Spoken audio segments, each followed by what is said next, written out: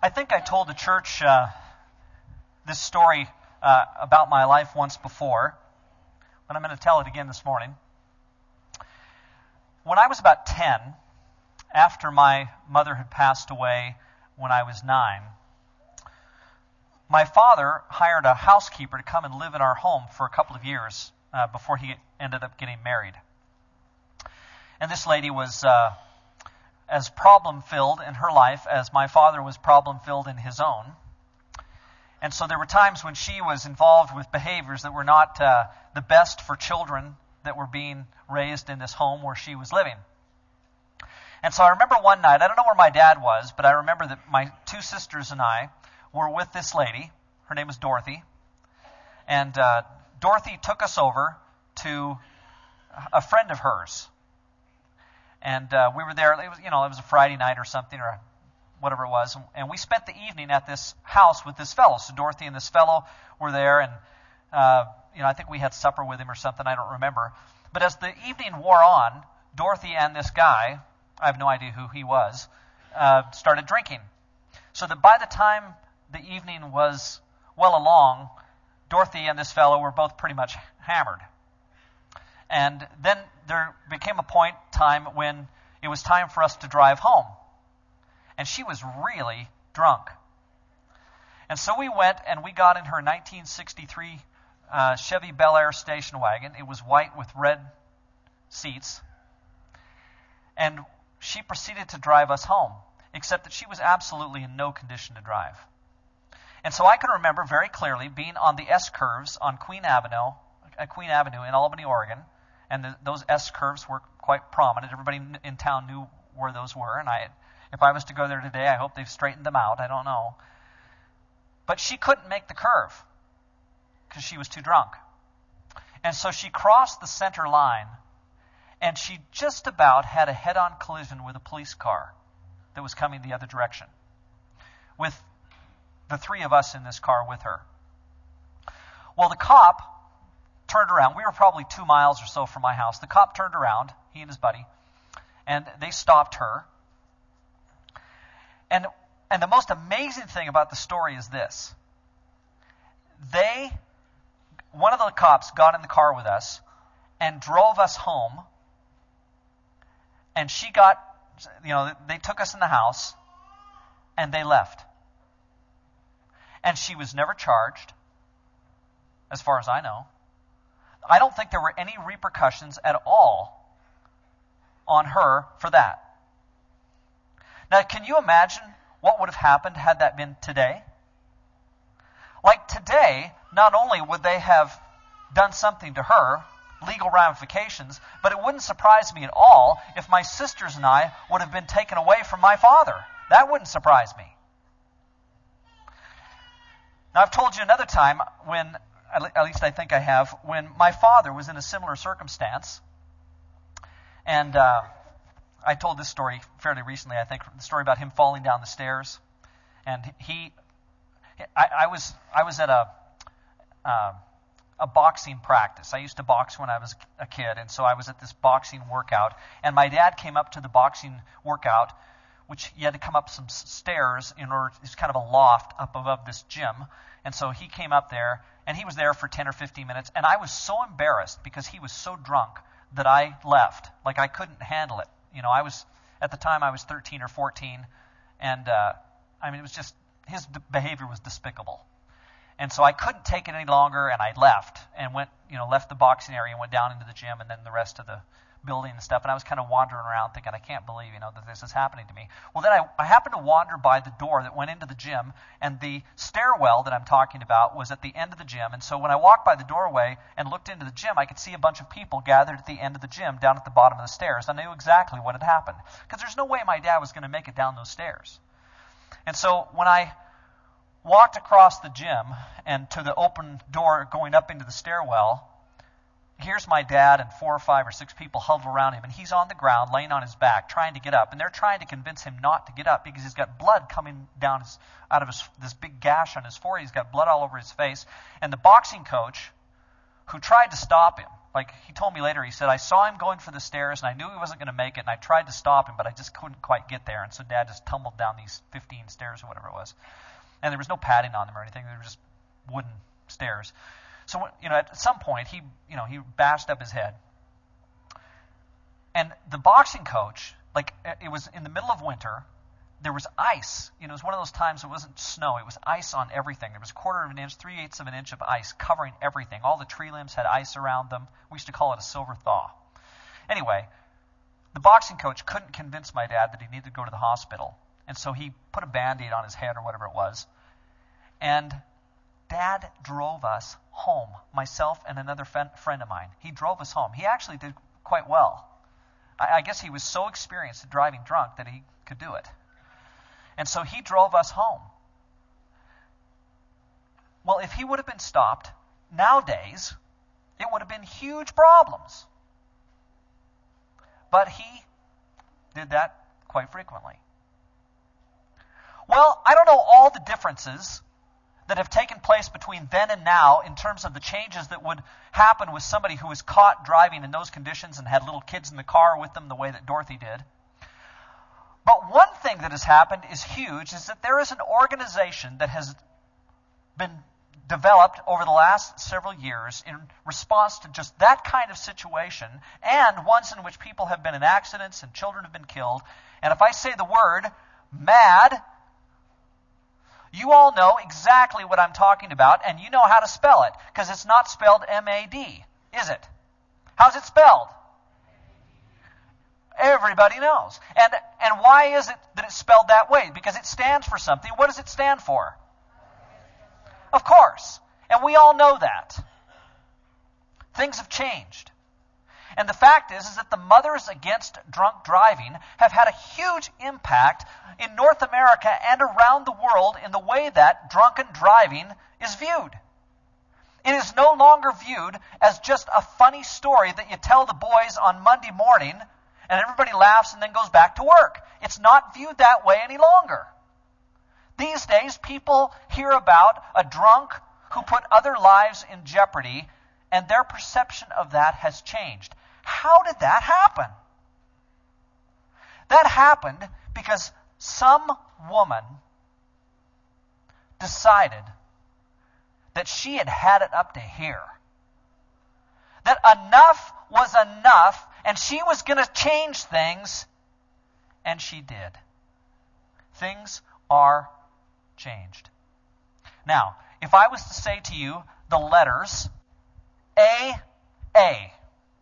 and put those together, every one of you knows exactly what I mean when I say AA. There's not a doubt in anyone's mind. You all know that that stands for? Of course. And there has been a huge change in the way in which drunkenness is perceived, at least by some of society, because of some of the things that have to go with AA. And the possibility of people getting out of that condition and the changes taking place in their life, a lot of that has been changed because of Alcoholics Anonymous. Somebody, somewhere said, you know what? It is a tragedy that men and women drink so much that their lives are ruined by alcohol. And so after 3 millennia of people participating in behavior without really knowing how they might get out of that, something like AA is formed. And it, in fact, was a Christian preacher who decided that he'd had enough with the abuses of alcohol and the way that it was degrading his society, and he chose to start an organization like AA. Now, if I was to say to you, or if I was to draw this picture for you, and I said, standing outside a store on December 20th, there is a red bucket on a stand. And there's a man standing there with a bell. And he's ringing that bell as he stands next to that red bucket on a stand. If I describe that picture for you, every one of you probably knows exactly that to which I refer. What is it that I'm talking about when I talk about a guy standing outside a store on December 20th, ringing a bell next to a bucket on a stand that is red? What is it? Of course. We all know that Salvation Army. And that's because William Booth decided that he was going to not just found a Christian denomination, but that they were going to participate in benevolent activities at the same time, and they were going to make an impact on their society. And indeed, they have. And so here in Calgary, we know that there's a huge Salvation Army Center and that they minister to all kinds of homeless people and people in need. There's a lot of good things that go on with Sally Ann. They do a great job in many, many respects. Well, what's happened in each of those cases is that somebody somewhere decided that there was a cause that needed some attention. There was somebody who needed to take up this cause and direct their efforts toward that, and that good things could happen because of their efforts. And so it starts in just one mind, one idea who says, I could do something good, and out of it comes a world-changing event. Something huge takes place because someone decided to do something and to get involved. Well, I have incredible news for us this morning. This is great news in which we can all be involved. I want you to turn in your Bibles to Matthew 28.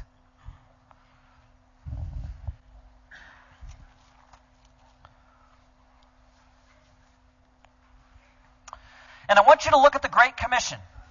It's not the only passage we'll look at in the next few minutes, but it's one of them. I want you to look at the Great Commission. Matthew 28, we can start with verse 16. Right at the end of the book. So if you found Matthew, you're in good shape. Go right to the end. Then the 11 disciples went to Galilee, to the mountain where Jesus had told them to go. And when they saw him, they worshipped him, but some doubted.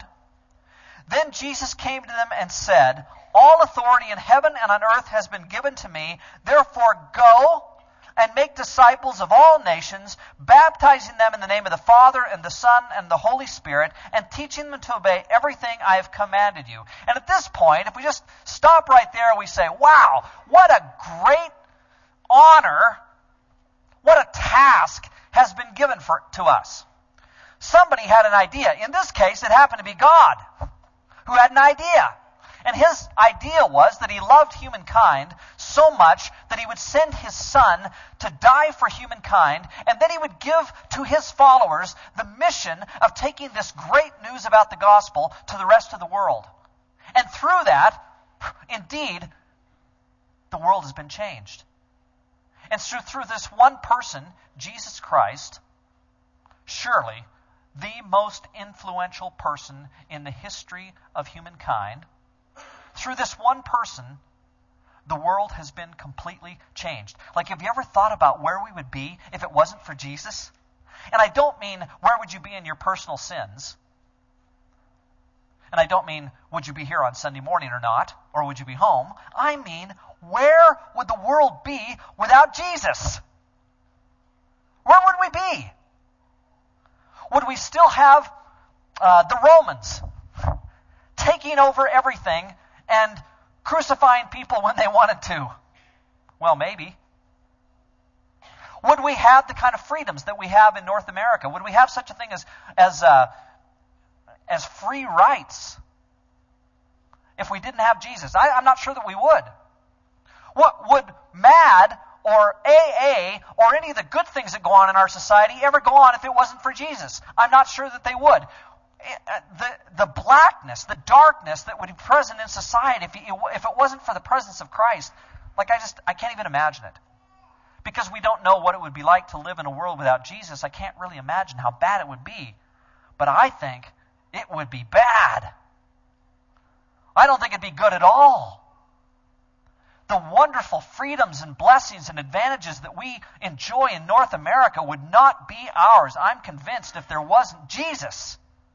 And so I'm so grateful that God had in his mind that he would send his son to die on our behalf and that we would be able to live for him. And then he gives us this task of carrying out for him the role of communicating to the world about Christ. And then look at this line at the end of verse 20, which is so important.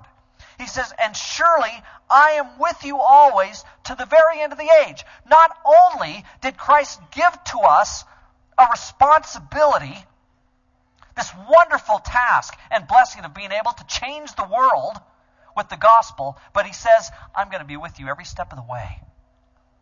I'm going to be right there. And every time you think there's an advantage at that moment to sharing the gospel, I'm right there with you. And when you see a life that needs to be turned around, real change needs to take place, and you know it's the gospel through which that life will be changed, I'm right there with you. And so he says he is with us as we go into the world with the gospel. Well, things come to mind like, well, what in the world could stop us then? Like, why is it that we wouldn't then have the opportunity to do incredible things in our world if Jesus is right there with this great news about the gospel and what it is that he's done? All of that is so wonderful and so beautiful. What could possibly stop us? It's just incredible. The chance we have to change the world. Even more than MAD, more than AA, more than the Salvation Army, we have the chance to change the world because of the gospel. It's a beautiful, beautiful blessing. An opportunity that, of course, we need to seize because God is right there with us in the possibility of changing the world through the gospel. Now, that is so good. That is so wonderful. I want you to see something else. Look back a few chapters to Matthew 16.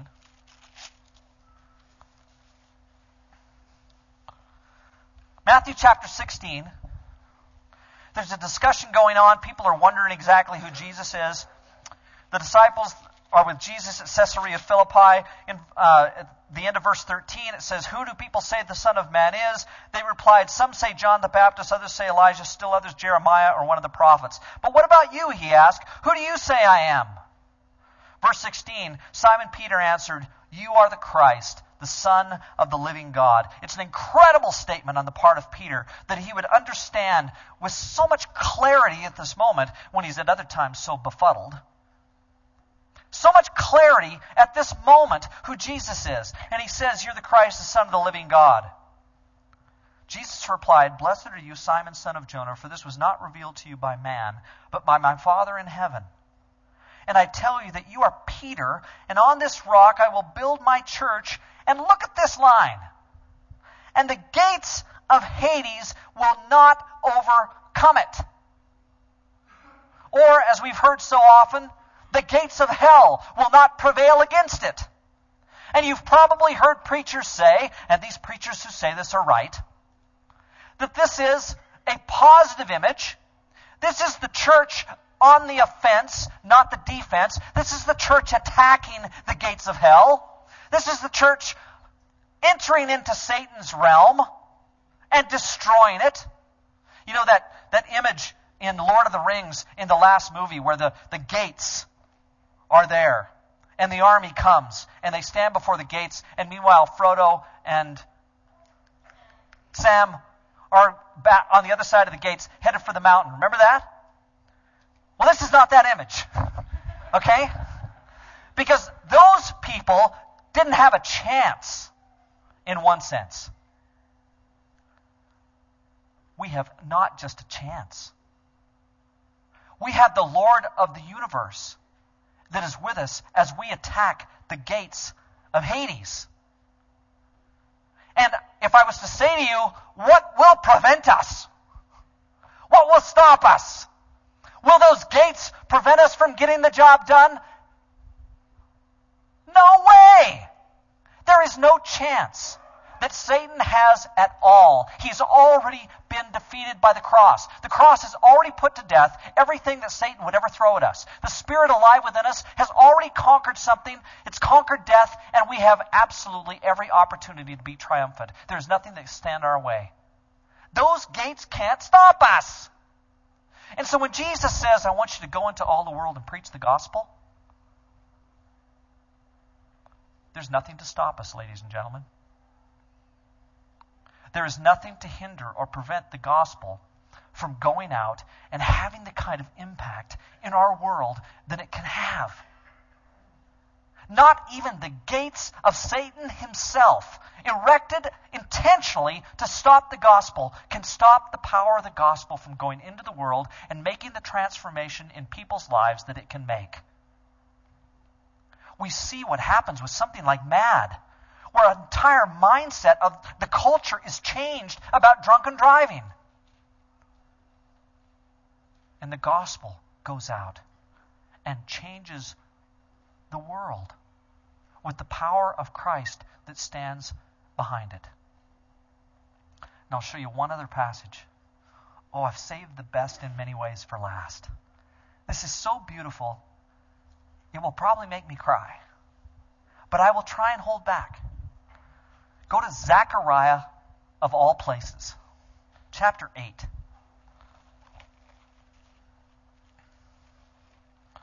Zechariah? Is he kidding? Is that in the Bible? It is. It's on page 1415 in my Bible. It's here.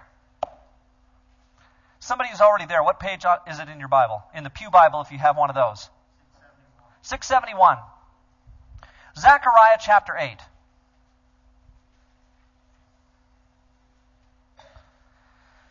Oh, this is beautiful stuff. Notice in the NIV, at the head of chapter 8, it says, the Lord promises to bless Jerusalem. Okay? So that's wonderful in itself. God is showering down blessings. And I want you to look at verse, where should we start here?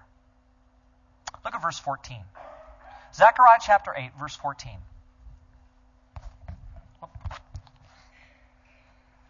This is what the Lord Almighty says.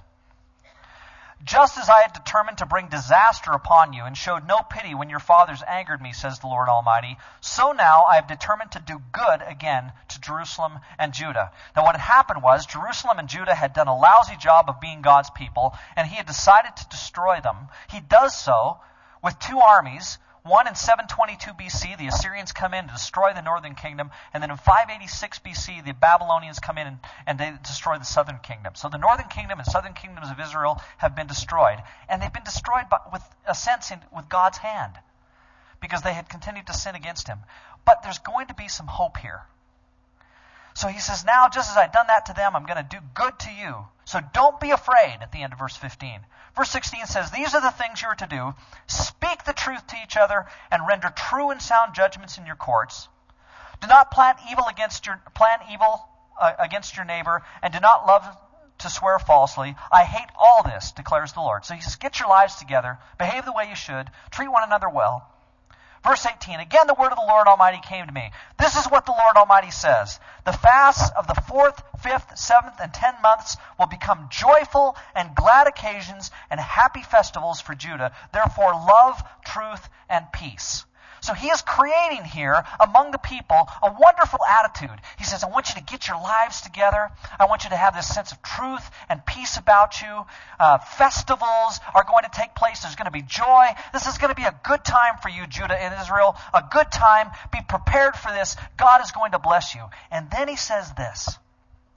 This is what the Lord Almighty says in verse 20. Many peoples and the inhabitants of many cities will yet come. And the inhabitants of one city will go to another and say, let us go at once to entreat the Lord and seek the Lord Almighty. I myself am going. And so you get the picture here. People from all over the world, from various cities, various countries, coming to meet with God's people, coming to share with them in what it is that God is giving them. So God says, I'm going to shower down blessings on you. I'm going to bring joy into your lives. You're going to have celebrations again. You're going to have feasts. I want you to participate in all of this. This is good stuff, good times. God is giving them to you. And then it says, and the people from the world, the inhabitants of many places are going to come and they're going to join with you in this celebration together with God. Now look at this. Again in verse 21, let us go at once to entreat the Lord and seek the Lord Almighty. I myself am going. That's what the peoples are saying. And many peoples and powerful nations will come to Jerusalem and seek the Lord Almighty and entreat him. Verse 23, this is what the Lord Almighty says. In those days, this is the part that gets me every time. In those days, 10 men from all languages and nations will take firm hold of one Jew by the hem of his robe and say, let us go with you. Let us go with you, Jews. You're going up to Zion. We want to go with you. Why? Because we have heard that God is with you. God is with you. Lo, I will be with you always to the very end of the age. Jesus promises us. And this text says that many nations will come. The inhabitants of many cities, they will come. And they will say, I want to go up with you. I want to go meet your God. I want to go see Him. I want to go with you. And the reason why is because, lo, I am with you always to the very end of the age. He is with us. And as He stands with us, the gates of hell cannot prevail against the church. And so as we enter in to 2009 and ask the question, what are things going to be like for us? Do we have the chance, the capacity to see things changed? Can we have an impact in our world?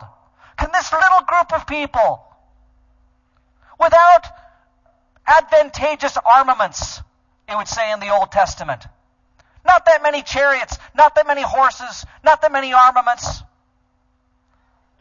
we as an army go into war without much.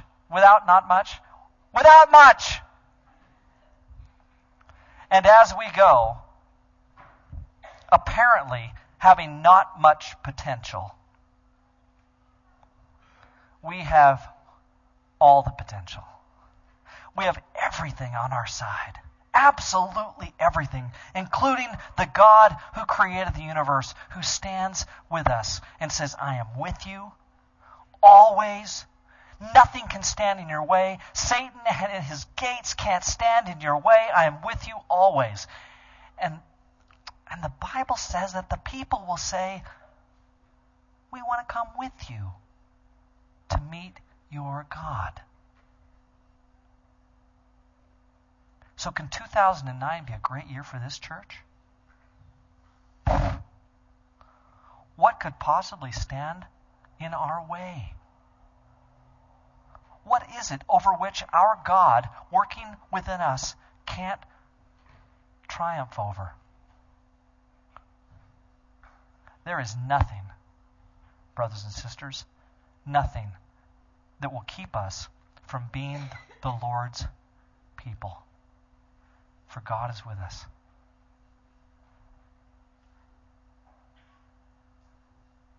Let's pray.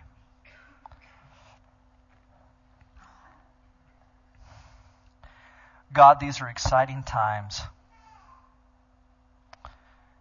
These are exciting times as we think about what it means to be your people, with you standing in our midst, fighting on our behalf. Father, there are a whole lot more drunks in our world that need to be transformed than just those that have been transformed by AA thus far.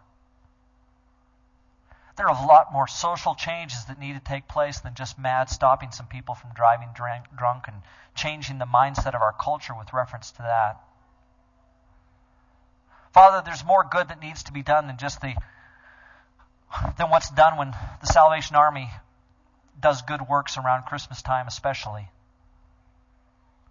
And Lord, we want you to challenge us with the opportunities to do good things in our world. Open our hearts and open our eyes to see what we can accomplish through you. And Father, work among us like you've never worked before. Make us available to you. Make us active for you. Make us have vision about what can get accomplished in your name. And Father, help us to burst through the gates of Hades, to rend them asunder, to destroy them, as you work with us in our world. Lord, we live in a community that badly needs you. There are people around us everywhere who are caught up in all kinds of addictions. There are people around us who are caught up everywhere in gangs, in illegal behavior. There are house after house after house of children who live in homes where parents are not being responsible. And they grow up in a culture, God, where irresponsibility is just the name of the game. And changes need to come. And Father, we believe that it's through your gospel that those changes need to come. We believe that we need to work your seeds to be your light and your salt in our culture to change it. And we pray that you'd work among us. Father, we pray that our response to you and to the gospel would be one with some confidence and strength and hopefulness and power. Help us not to stand idly by with a building sitting on a corner somewhere in a community, but instead to be a mobilized army that goes forth for you into this place with the gospel at hand, changing lives. Father, we know this can happen. We've seen it happen. We can see it in the Bible. We pray that you'd make it happen again with us. Through Christ we pray. Amen. Let's stand and sing.